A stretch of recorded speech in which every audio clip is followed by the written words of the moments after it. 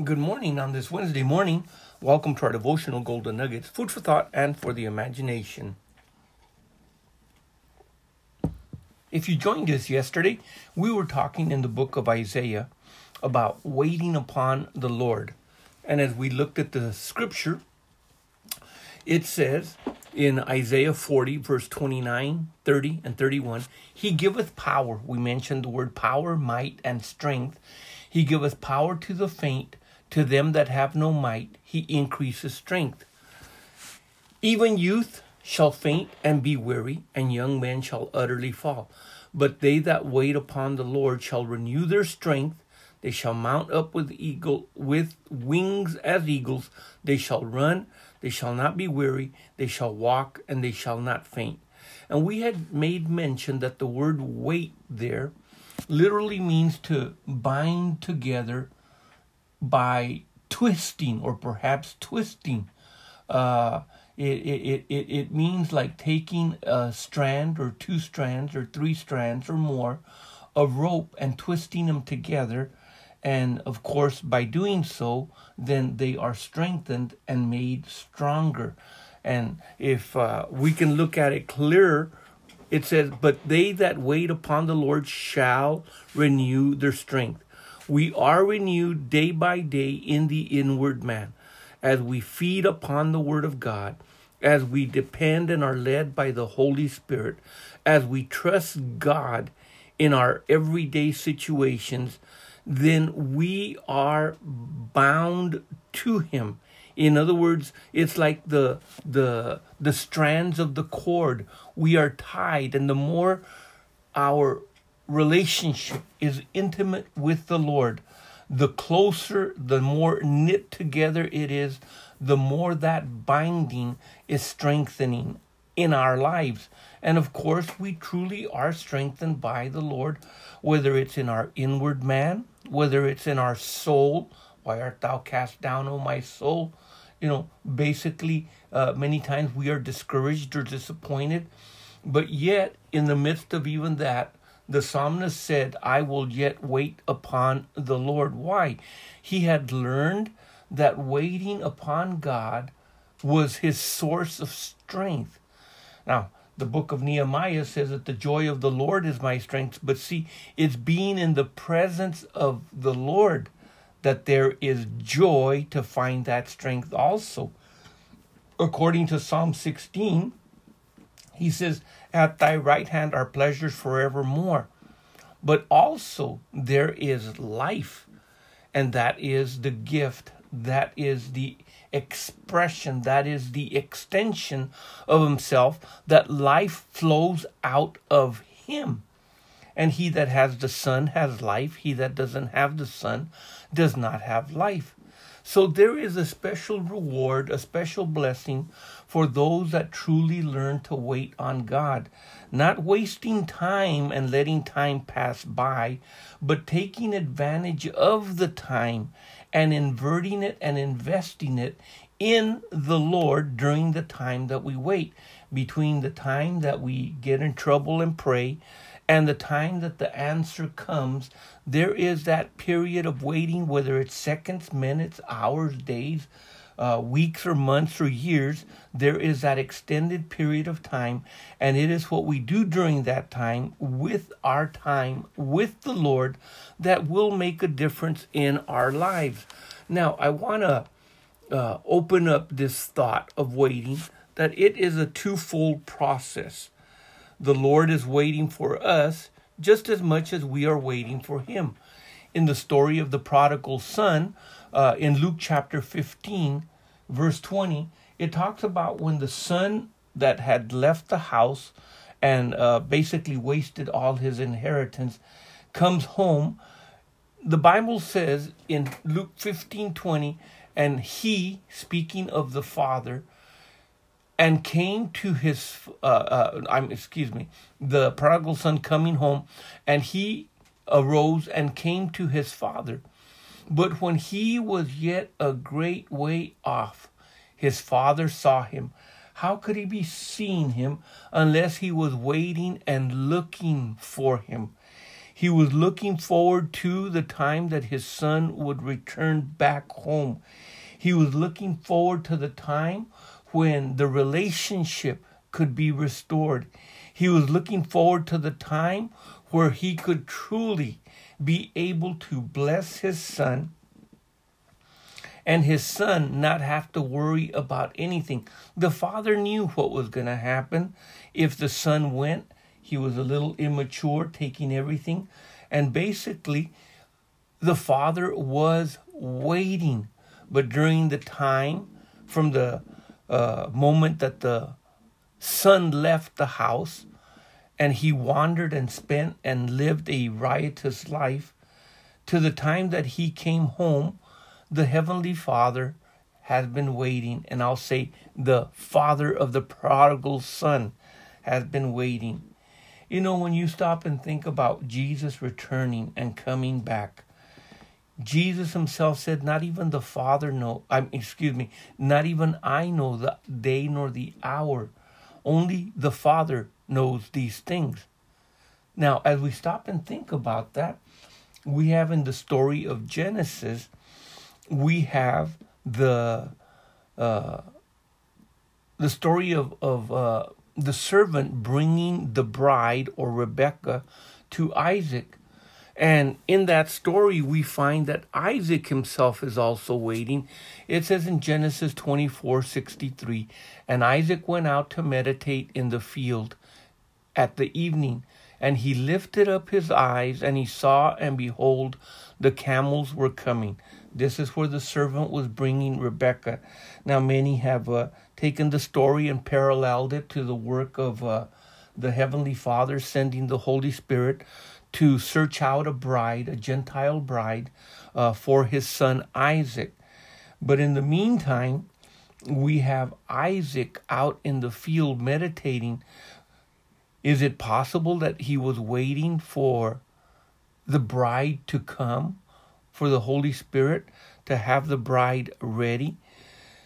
If that is so, then that means the Son anxiously awaits to come for us, to take us to the Father's house where many mansions have been built for us, a place that has been prepared. If that is so, the Father is also waiting for the return of his people, or his sons and daughters that had gone astray, the Holy Spirit doing a work in their lives, and of course, he waiting and keeping watch. Now, we see in the scripture, in the prayer of Jesus, as he prays that they all be one. It's interesting because that talks about a unity, an intimate fellowship of oneness. In the New Testament, we find in the scripture that Jesus says, come unto me, all you that are heavy laden, all you that are burdened, all you that are having all these difficulties of problems and turmoils and things in life. Come unto me, all you that labor and are heavy laden. And it doesn't take much to overwhelm us or for the weight of the world, or even the weight of sin, to easily beset us. It says, and Jesus says, I will give you rest. Take of my yoke, bind yourself to me, upon you, and learn of me. I am meek and lowly in heart, and you shall find rest unto your souls.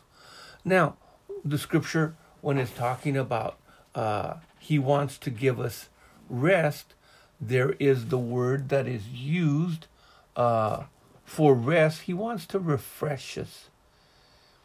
He wants to refresh our lives. We need the times of refreshing from the Lord in our lives, as it says in the book of Acts in chapter 3:19. But in Matthew, it continues, it says in 11:30, for my yoke is easy and my burden is light. In Ecclesiastes chapter 4, verse 9 and 10, it says, two are better than one, because they have a good reward for their labor. For if they fall, one will lift up his fellow, but woe to him that is alone.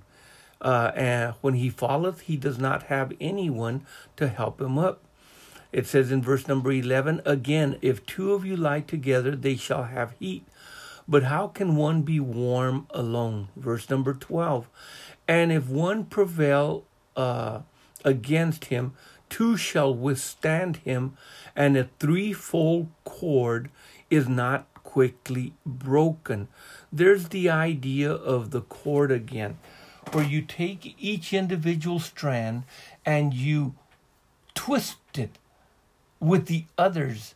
It could be, if we were to put it in this way, it could be twisting ourselves to the strand of the Holy Spirit, twisting ourselves to the strand of the Heavenly Father, twisting ourselves to the strand of Jesus. Therefore, making a threefold, fourfold, fivefold, tenfold cord that is not easily broken. In the book of Ephesians, in chapter number 4, in verse 3, we're given an admonishment. It says, endeavoring to keep the unity of the Spirit in the bond of peace. The word there for bond that is used is the word that means uniting, a uniting principle, a control, a ligament, a joint tie, something that is tied together. Well, we find this word, or we find this exact thought again coming up in the book of Ephesians in chapter 4 in verse 16, as the Apostle Paul continues to explain. It says, from whom the whole body fitly joined together. The word there, fitly joined together, is related to the word unity. It's a compound word, and it literally means to join together. To join together. That is to organize compactly, fitly framed together. And of course, Jesus talked about where two or three are gathered together in my name, there I am in the midst of them. Now, in the book of 1 Corinthians, in chapter 14, it says, the body is not one member, but many. Those members must be literally one. They must be bound by the spirit of unity and love. It says in John chapter 17, verse number 21, it says, but that they may all be one. This was Jesus's priestly prayer as he prayed and was asking the Heavenly Father that they all may be one. Jesus was one, united to the Father. Jesus said that he and the Father were one. And as thou, Father, art in me, and I in thee, that they also may be one in us, that the world may believe that thou hast sent me. Now, we also have in Ephesians chapter 4, in verse 20, not only does Jesus make the invitation to come and take of his yoke, let's be bound to him, but he also comes and he says, come and learn of me. Now in Ephesians 4:20 it says, but you have not so learned Christ, if so be that you have heard him and have been taught by him, as the truth is in Jesus. So we are taught by the master teacher. Jesus is the teacher. He is the master. And he has sent the Holy Spirit to guide us, to lead us, to teach us. He continues to teach us through the person of the Holy Spirit here on this earth. And some of the things that he comes to teach us are how to walk this life of unity with him in a waiting upon him in oneness.